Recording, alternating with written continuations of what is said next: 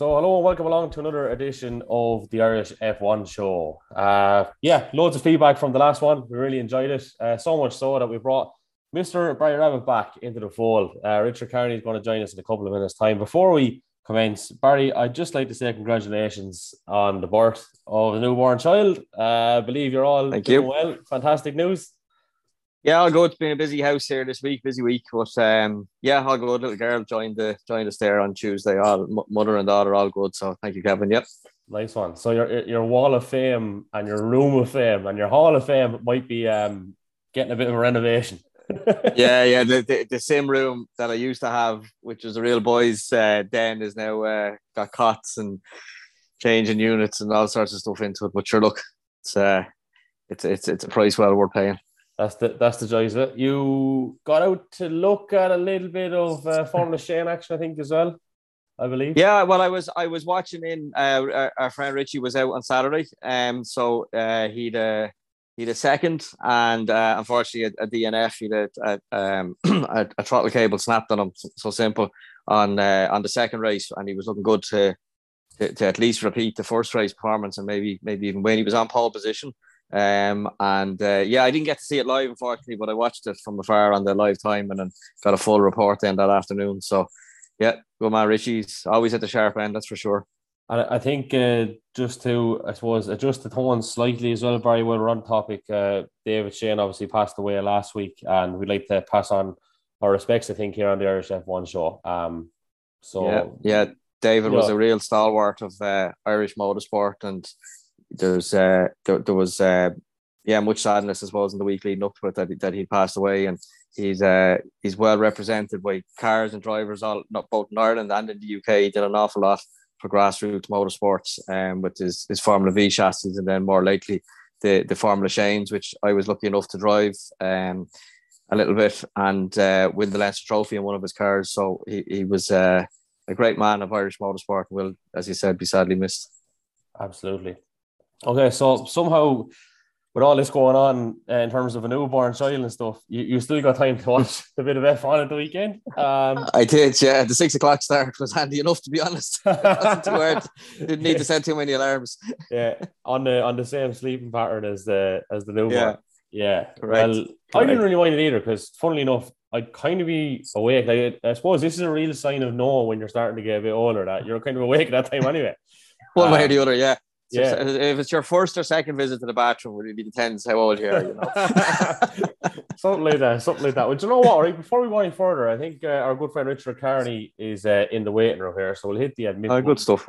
He is jumping in and jumping on, I believe. He's just connecting as we speak. Richie had a 10-minute delay, which turned out to be a half an hour delay. We said we better not hold by around up any longer. Richie, how are you doing? Nice of you to join us. Sorry, there we go. There we go. That's it. Well, Richie, we're in the thick of it. We didn't want to delay Mr. Rabbit any longer. He got permission slip signed for an hour, and I don't know if it extends past that. So, sorry, Barry.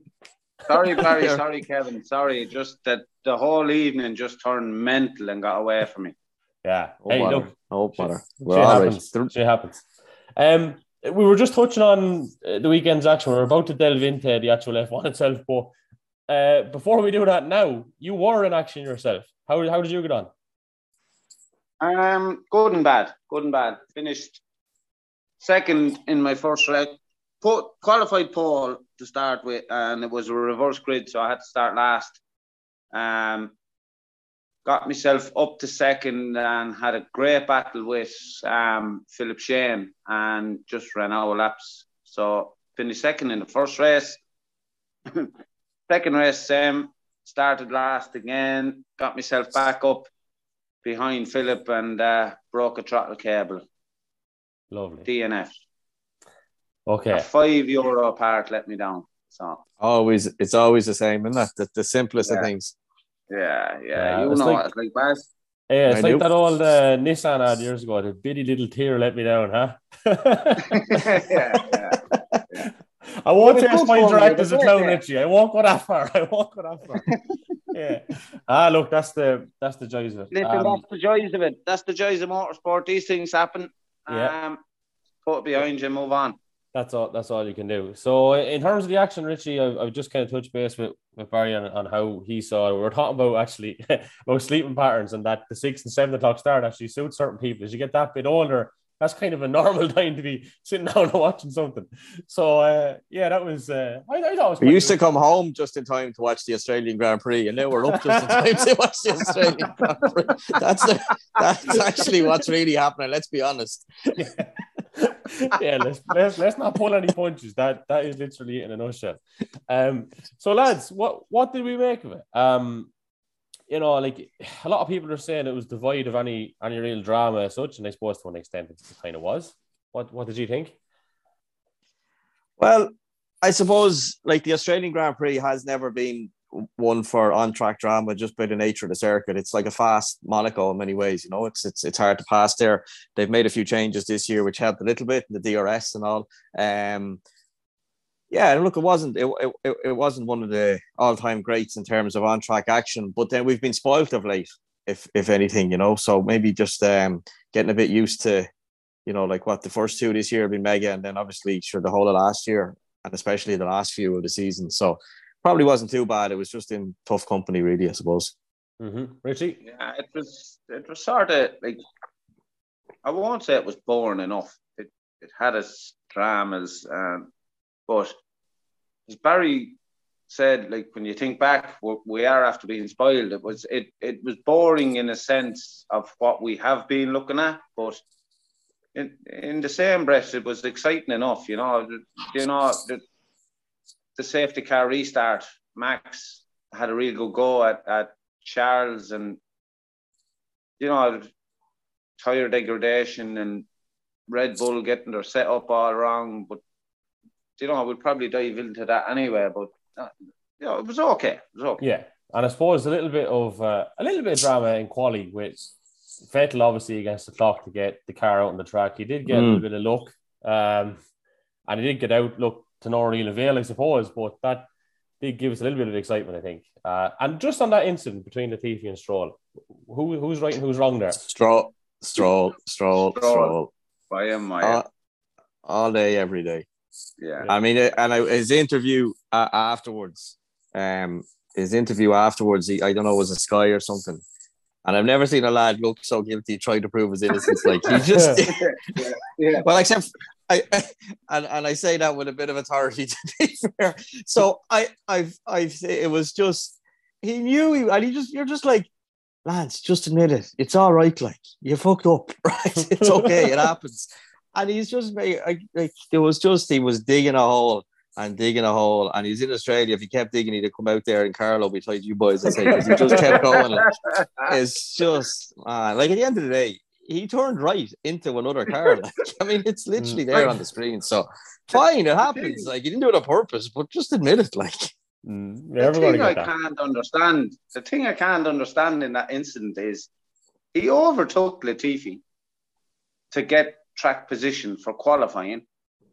Drive the fuck on. Go on with yourself. What are you waiting for? Like, I think he was on a quick one and made a mess of it and then decided to abort it. But at the end of the day, you have to be aware of who's around you, whatever the reasons are. There's mirrors on the car. Like, there's mirrors there for a reason. And apart from the mirrors, which you're dead right, he'd just passed them and then lifted off. I mean, it's not rocket science to understand that if you've just passed someone and then lift off, chances are the person you literally just passed is going to be somewhere around you. I think he just made a mess of it. I think there was an Alfa Romeo or something coming on the scene as well, and it looked like, and it was a bit away, it looked like it was going to go to drivers left of him. And I'd say he's seen that and never even thought of it. Look, it's grand. It's not exactly, you know, we shouldn't be hung, drawn, and quartered for anything. It's one of them things that happens, but like it's just own it. Just get over it, like, you know, instead of this. Like the track, I heard what was the track is track. He was like, the track it drops away and it goes left and it goes right. And you're like, most tracks do that, Lance. They go left and they go right and they start where they stop. Like, it was just pathetic, to be honest. Just stand up and say, I fucked up. Yeah, pretty much, in a nutshell. Just do it. But sure, look, you can't. So, lads, actually, which one is said Max for Paul? Richie? Not me, anyway. Yeah, I think it you was did. me. I think I had Max for pole, and I think I had Max to win as well. Yeah, I think you did. I think I went Leclerc pole, didn't I? And then Leclerc third and Sainz to win it, which went horribly wrong after. But That didn't yeah, work. What yeah. was So I think I'd Leclerc. I'd Leclerc for pole and win, Max for second, and Sainz for third. So one of them, I suppose. That's about it. In general, like I suppose we fucked up then, basically. Yeah. something like that. I think if you look at the whole thing that we spoke about, Richie, a number of weeks back about the Ferrari drivers. Look, we know Leclerc is the golden boy, but in terms of talent and the machinery, obviously they would have been kind of on an even keel. But now that Leclerc has taken the lead, I mean, the balance has kind of changed there. Do you think already in a scenario where, you know, the two guys are vying for the top spot in, just say, Italy coming up, is Team Orders going to apply this early? Yeah, I'd say so. I remember our conversation on this, and Carlos Sainz, serious driver. I do think Leclerc is better. Not by much, but I do think he's better. He's Ferrari's golden boy, protege. Ferrari were always going to prioritize Leclerc, but in the same breath, he's proven so far this season that he should be prioritized, I think. Yeah. I think he's look, at the end of the day, whoever's quickest will become the number one. So, you know, it's very rare that they'll make someone a number one, and like they can't. At the end of the day, whoever's fastest will de facto become the number one. That is, you know, in some cases there's a preferred, maybe not a preferred, but an expected number one and number two. But that can be turned on its head very quick if the number two, you know, by name starts like outdoing the number one. That'll just turn its head pretty quick. In Ferrari's case, Sainz hasn't done that yet. Hasn't shown that he's likely to do it either. Now, I think to be fair, at Australia, it wasn't all his own doing by a long way. We know that he had a good time, basically disallowed because he just didn't cross the line in time. There was a red flag for, was it Vettel's instance? I can't just remember, but or maybe it was Alonso. I can't remember, but there was a red flag. Also, Barry, sorry to cut across you. I also, Sainz had to have his steering wheel changed on the day of race. Yeah, and seemingly it wasn't set up like his old steering wheel. So off the start line, he anti-stall and 90% of the setup is done through the steering wheel. Yep. So he definitely had. He was dealt a bit of a bad hand, to be fair, and then so he started ninth, which he really had got a better lap time in the books, or within a second or two of being in the books. So he wasn't starting ninth by his own doing. But then, having said that, what we did see, which I think is more telling than just the results, was so he had a little bit of an issue in his first run in Q3. He didn't get the time on the board. So then the pressure was on to get the time in on the second run, and he made a mistake, and that's why he didn't get a second lap in. So that's on him. Then in the race, he had the steering wheel problem, which caused the poor start. Oh, very similar, not his fault. But then in trying to come back from that, again under pressure, he made another mistake by just going way too deep. It was never getting around that corner. It was just optimism was way too high there, and that I think is more telling than the incidents themselves, if you like. In both cases, he was on the back foot, pressure was turned up a bit, and it's pretty high to start with, and then he made a mistake in both cases, and that's the real negative I think that they'll pull from the weekend insofar as Sainz, that he just couldn't handle being on the back foot, which is going to be a struggle for him. Is it too early to suggest that, lads? Is it too early to suggest that Leclerc now has all the hallmarks already of being a world champion, and something would have to go horribly wrong, even at this early stage, to result in us not seeing that happen this year? I think that's too early. It's his to lose, I think. I disagree. I think it's just too early. I think I think with a new car, new rules, I think the potential of someone unlocking something, and the most likely candidate for that is probably Mercedes, but also could likely be Red Bull, just unlocking something that just jumps them ahead. Doesn't have to jump them ahead the whole season, but for 4 or 6 races could change the face of it very quick. We still have this very steep development curve of a new car, new rules, new aero. So it wouldn't take much. I mean, the Mercedes, if its problem is the porpoising or the bouncing, as they say, if that's their sole problem and they somehow fix that, that's going to be some real low-hanging fruit that could just jump them very quickly. Or if it's an inherently bad car, well, then they're in trouble. But if it's a good car with something wrong that they can just fix, they could just take a big jump, literally overnight. That's the question, though. What's really wrong with the car? I don't know, Barry. I don't know. We all gave out stink last season about how bad Ferrari were because they decided to concentrate on this year's car. And I just think Ferrari have hit the nail on the head with this car. In Australia at the weekend, like on Friday evening after testing, they were all going on about rear tyre degradation and especially Red Bull. And I read somewhere today that Red Bull changed the rear wing angle to try help the tyre degradation. But what it done was it generated more downforce, which killed their top speed. And Ferrari didn't change it. And the Ferrari, to me, especially around Albert Park, it just seemed to be a lot more nimble, front-end nimble. Corner speed. Through the quicker stuff. Well, there's no doubt it's the best car at the moment. And I'm not, I suppose my point is just that it's the start of a development race by the new, and like just as easy, Ferrari could unlock something and then just be gone, clear. So that's a possibility just as much. But any other season, in the last few years where they were kind of at the glass ceiling of performance, I think this would look like we've seen it. We've seen Mercedes do this for year in, year out. Just take a launch off the line of the season that is and just go.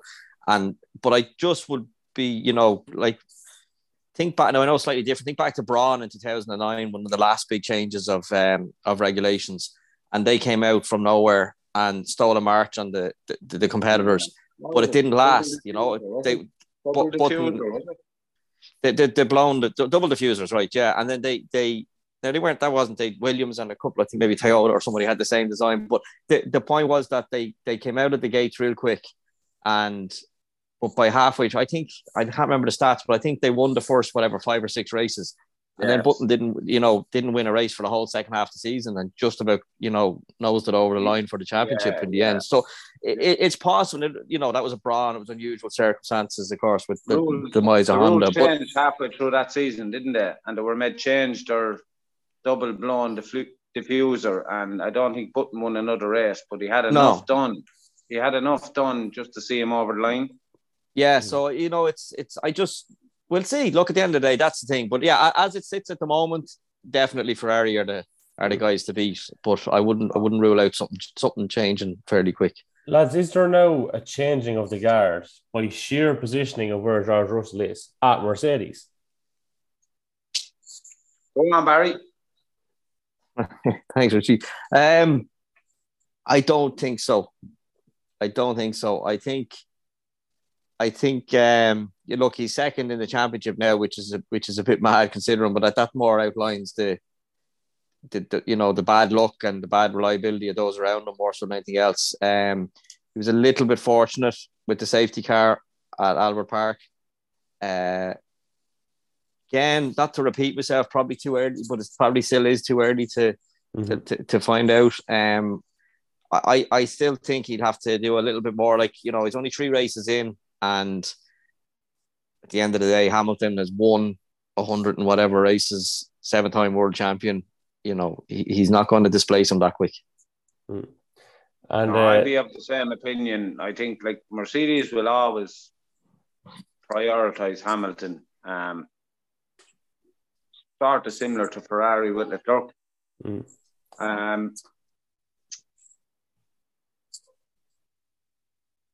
He, as Barry said, he got very lucky with the safety car and managed to jump Lewis. And listen, I can't see the Mercedes coming around too quickly. I think they have a bad car this season, and I think luck has got them where they are at the moment, more so than and reliability. And more so than a good car.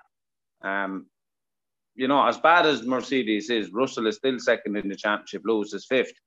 But like, you know, if you get Red Bull on song, Ferrari on song, Mercedes are nowhere near the pace of those two teams. Lads, you know them bobble puppy dogs you used to see in the back windows of cars, and they're flying up and down. Like, listen, Hamilton in particular, like the head movement is just outrageous. Like, and you see them doing all the neck exercises in the lead up to races and all, and as part of the rest and C and stuff. But surely that can't be good for you. And can this and should this change? Like, is this actually a problem, or is it having good effect in general? The porpoising, or bouncing, let's call it. Yeah, well, I mean, those are the bouncing or porpoising is just an aerodynamic effect, and you know, it's basically the air rushing under the car pulls the car towards the ground, which is what it's supposed to do. But then it touches the ground, and then that effect stops for a split second, and the car bounces back up again. Basically, it bottoms out, which stops the air going through that gap. So the car then doesn't have that suction effect and rises back to ride height, and then it builds up the same pressure again, pulls it down, and it just repeats that, over and over again, and that's what's causing the bouncing. It's an aerodynamic effect. So just as to those that haven't seen it before, so it's something that they know exactly what's causing it. They know the solution to it, which is to raise the ride height so that it never bottoms out. But that takes a huge hit on lap time and performance. So they don't want to do it. So they're riding a bit of a tightrope of, living with it and not just taking the easy option and slowing the car down by changing the ride height back up again.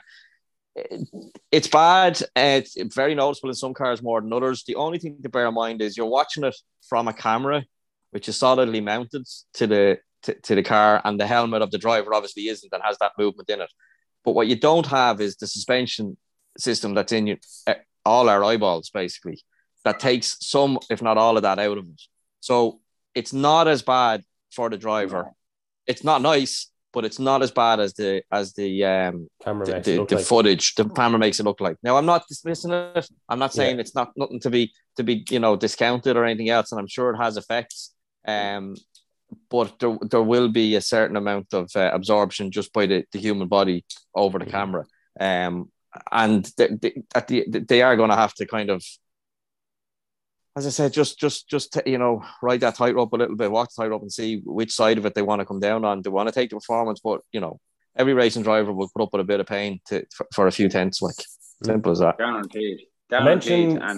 Sorry, Richie, I'm cutting across you here, but I have to bring us to Alex Albon and what he done, and then the actual tactics of staying on hard tires until literally the very, I suppose, the 11th hour.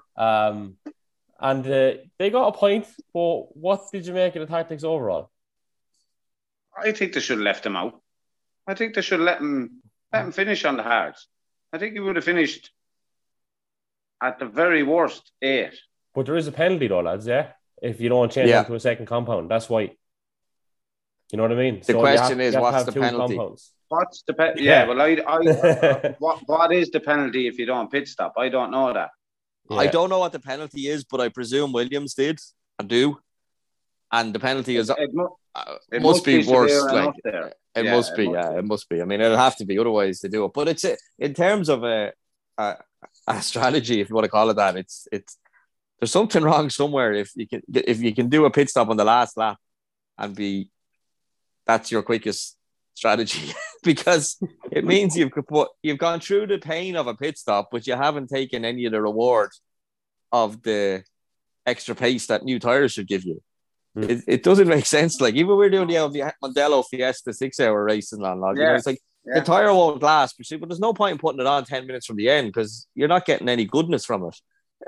You know, put it on and work backwards. How long will it last? Well, it'll last an hour and a half. Right, we'll put it on an hour and a half before the end of the race. Don't put it on 20 minutes for the end of the race. You've taken all that hassle of stopping anyways. So I don't understand how it works, to be honest. Where was he? He was running. Was he running sixth or seventh or seventh? Yeah. Like, Jesus Christ! Like, from 20, get yourself into that position and then from 20.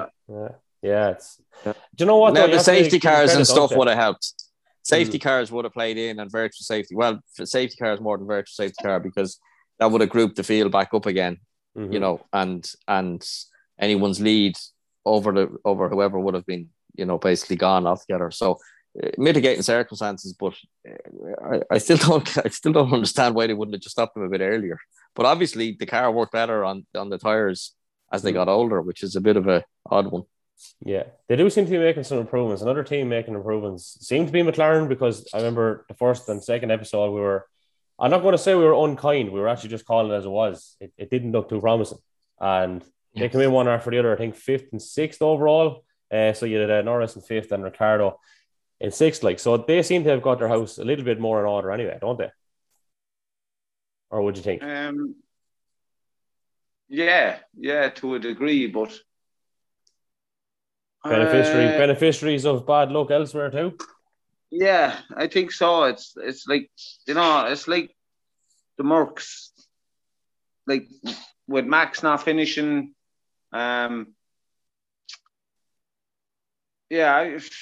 Benefiting from bad luck elsewhere. I think more so than making a stride forward. I think. Mm-hmm.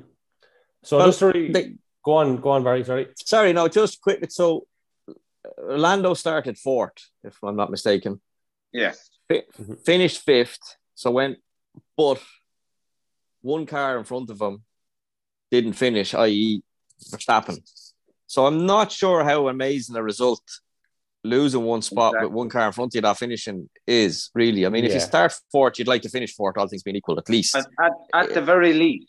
At the least, you know. So he went back a spot. In fact, he went back 2 spots because of the fact that he lost out to, you know, Verstappen was gone anyway. So even if he just finished where he started, should have been a podium with Verstappen running out. So he finished 5th. So yeah, it's an okay result. I don't think it's anything to write home about. I don't think it signifies anything in particular. I think the car suits that track.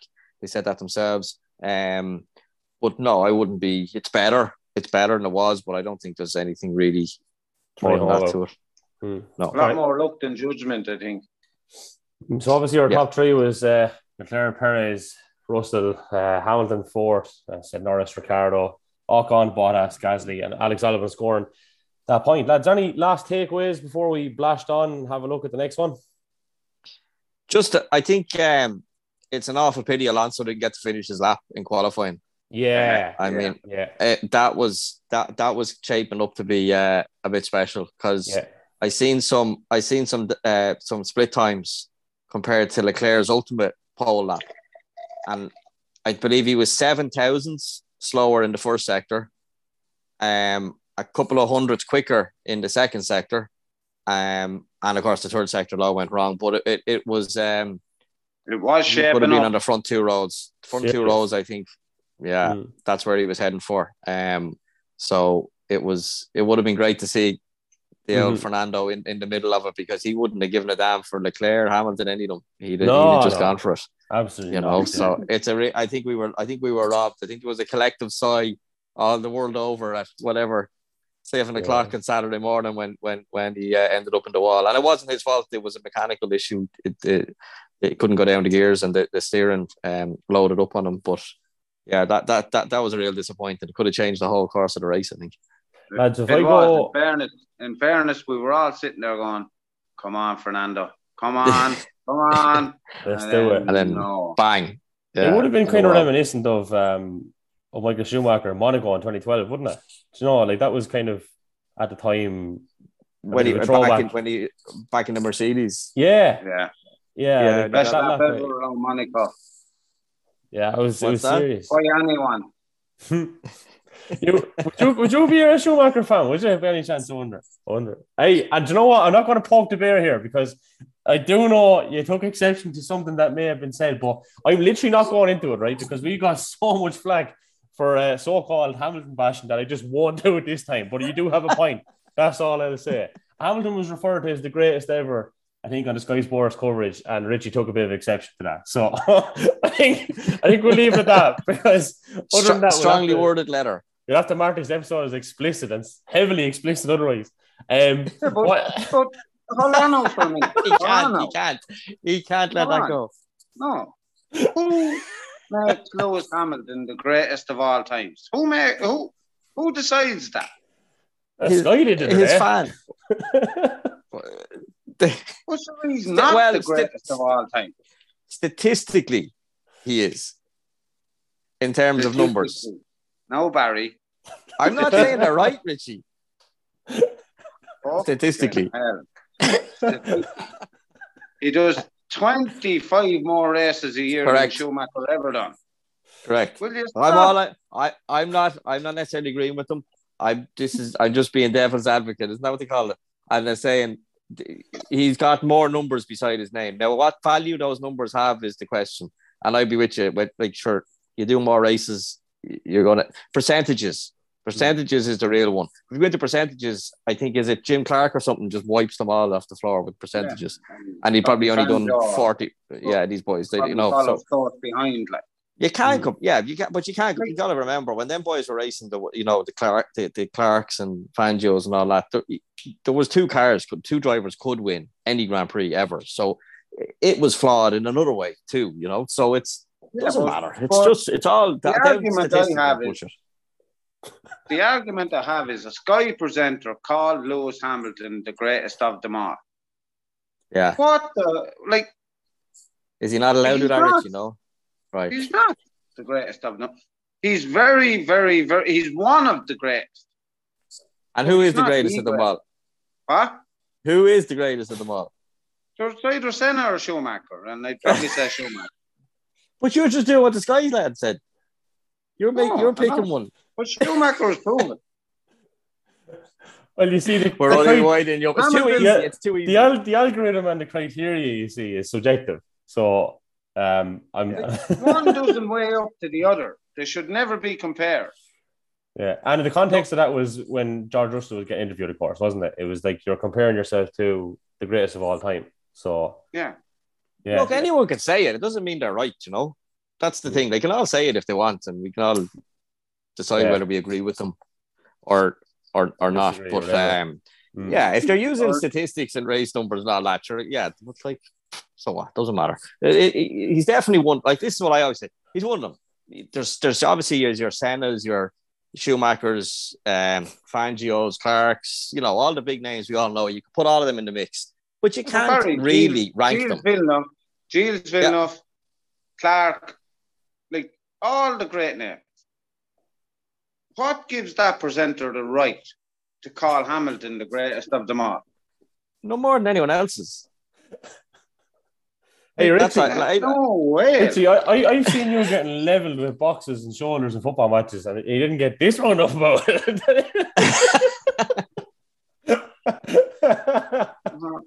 No, I'm not taking that. I'm not taking that. No way. Not having it. Right. Hey, I will admit they are a bit biased, but sure. Look, they're doing their job too. So yeah, even matter. I'm not Lewis bashing. Lewis is one of the greatest. But he's not the greatest. Well, do you know what? Schumacher. When we get this Sky presenter on, you two can argue the toss, right? I'll referee it. Go for it. And Barry, you can get the popcorn. No matter. I'll do that. Lads, if I try to pronounce the actual name of the next race, I'll be sent for elocution lessons. But the one in Italy, that's not Monza. At the Ferrari circuit. What? Emilia Romagna. The trick there, Kevin, is to say it real fast and with confidence, even if it's wrong. Emilia Romagna. Emilia Romagna. It's like walking into a nightclub when you're 17. Just head down and nod at the bouncer and keep going. How are you going, lads? All right, lads. All right, nice night. Yeah. So it's I don't know. It sounds like a starter in an Italian restaurant or something. But anyway, it's that one. That's sorry, no. Do you know what this reminds you of? It's the episode of Killing Scully, right? Where the Jaxie's niece comes This in and they start. has to be the only time in the world that a Yeah. Grand Prix venue has We been compare- compared to an I'll episode tell of you Killing why. Scully. I'll tell you why. Scully. So Jaxie's niece is doing work experience inside in the bar, and she started bringing out food that wasn't a toasted sandwich or a pink snack, which Dan didn't like. And this Italian dish went out in front of him anyway. And he goes, "Oh, calamari ripieni." And Jimmy goes, "Did he play for AC Milan?" And that's what that's just reminded me of. I'm sorry. Killing the Scully on the Irish F1 show. Killing the Scully and Amalia. I tell you what, Kev, you just take Barry's advice. Just say it real quick. That's it. Amelia Don't, Romagna. So and lads, don't say it twice because you won't pronounce it twice. No, I won't. Same way. Just say it sure. once to keep moving. It's Imola, isn't it? Who's winning it anyway? I mean, We're at this Who's time. gonna let me win think. it? Yeah. Who's going to win it? Give us our know poll and who's give us gonna win. our top three there again. Go on, Richie. Leclerc win, Sainz second. Verstappen third. I'm actually going the very same. Yeah, Go some for way it, that's Sam. really boring. It's hard. Like, Yeah. Pretty shit, It's- really. yeah, we're just Yeah. really caught. But I mean, it's telling in itself, isn't it, that we're all Yeah. kind of following the same. So, the only one I might wonder about is Sainz of that, like, because Yeah.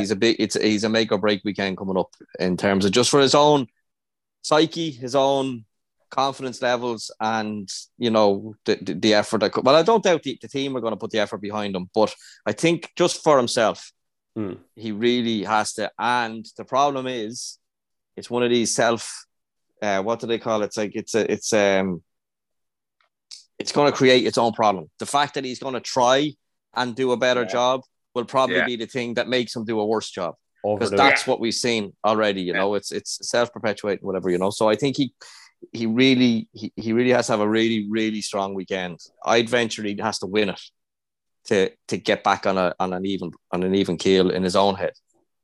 It's like one of those things, Barry, and the harder you try, the worse it gets. Oh yeah, she just seen him. Like, you seen that when he went off in the Grand Prix there at the weekend. Like, he just braked just too late, and it sounds the easiest thing in the world. You go, well, if I just brake a bit later, I'll be faster. And like, that's what people who haven't drove race cars. I don't mean everybody, but some people, you just drive a bit faster there, and you'll be all right. But you're already on the limit, and the thing is, you can brake 5 meters later and still make the corner, but you'll be slower out and you'll scrub speed in the middle of it, or you'll be slightly offline and you're ultimately slower. But the temptation is massive, especially when you're on the, and a lot of the skill of driving is not to take that temptation and because it's a balance, the whole effect. And what I seen it with him in the race was he just forgot that, and all he could think of was, I need to go faster. I made a mistake. I need to go faster. And he just braked too late, and that was it. A much worse scenario than what he was in a couple of seconds earlier. And I think the problem he has now is that scenario. It was 1 or 2 laps in the Grand Prix at Australia, but that psyche, that whole scenario that he's experiencing at the moment could be condensed down into what we've seen in those 2 laps. He has a massive amount of pressure that has been put on him both by himself and circumstances. And it's likely that that's going to snowball and get worse unless he's very strong mentally and can get over it. And he'll need something serious like a win to do that. That'll be my fear from at the minute. And imagine Barry, he's heading to Italy, to the Tifosi, on the back of a bad result. I mean, man, he don't get much more pressure than that. Serious head power to get through that. Yeah, so I think so. Very much looking forward to it already. So obviously it's on Sunday week, and drive it on. Lads, listen, it's been a pleasure. Thanks for jumping on once more, just to get through a few bits and bobs before we do finish up.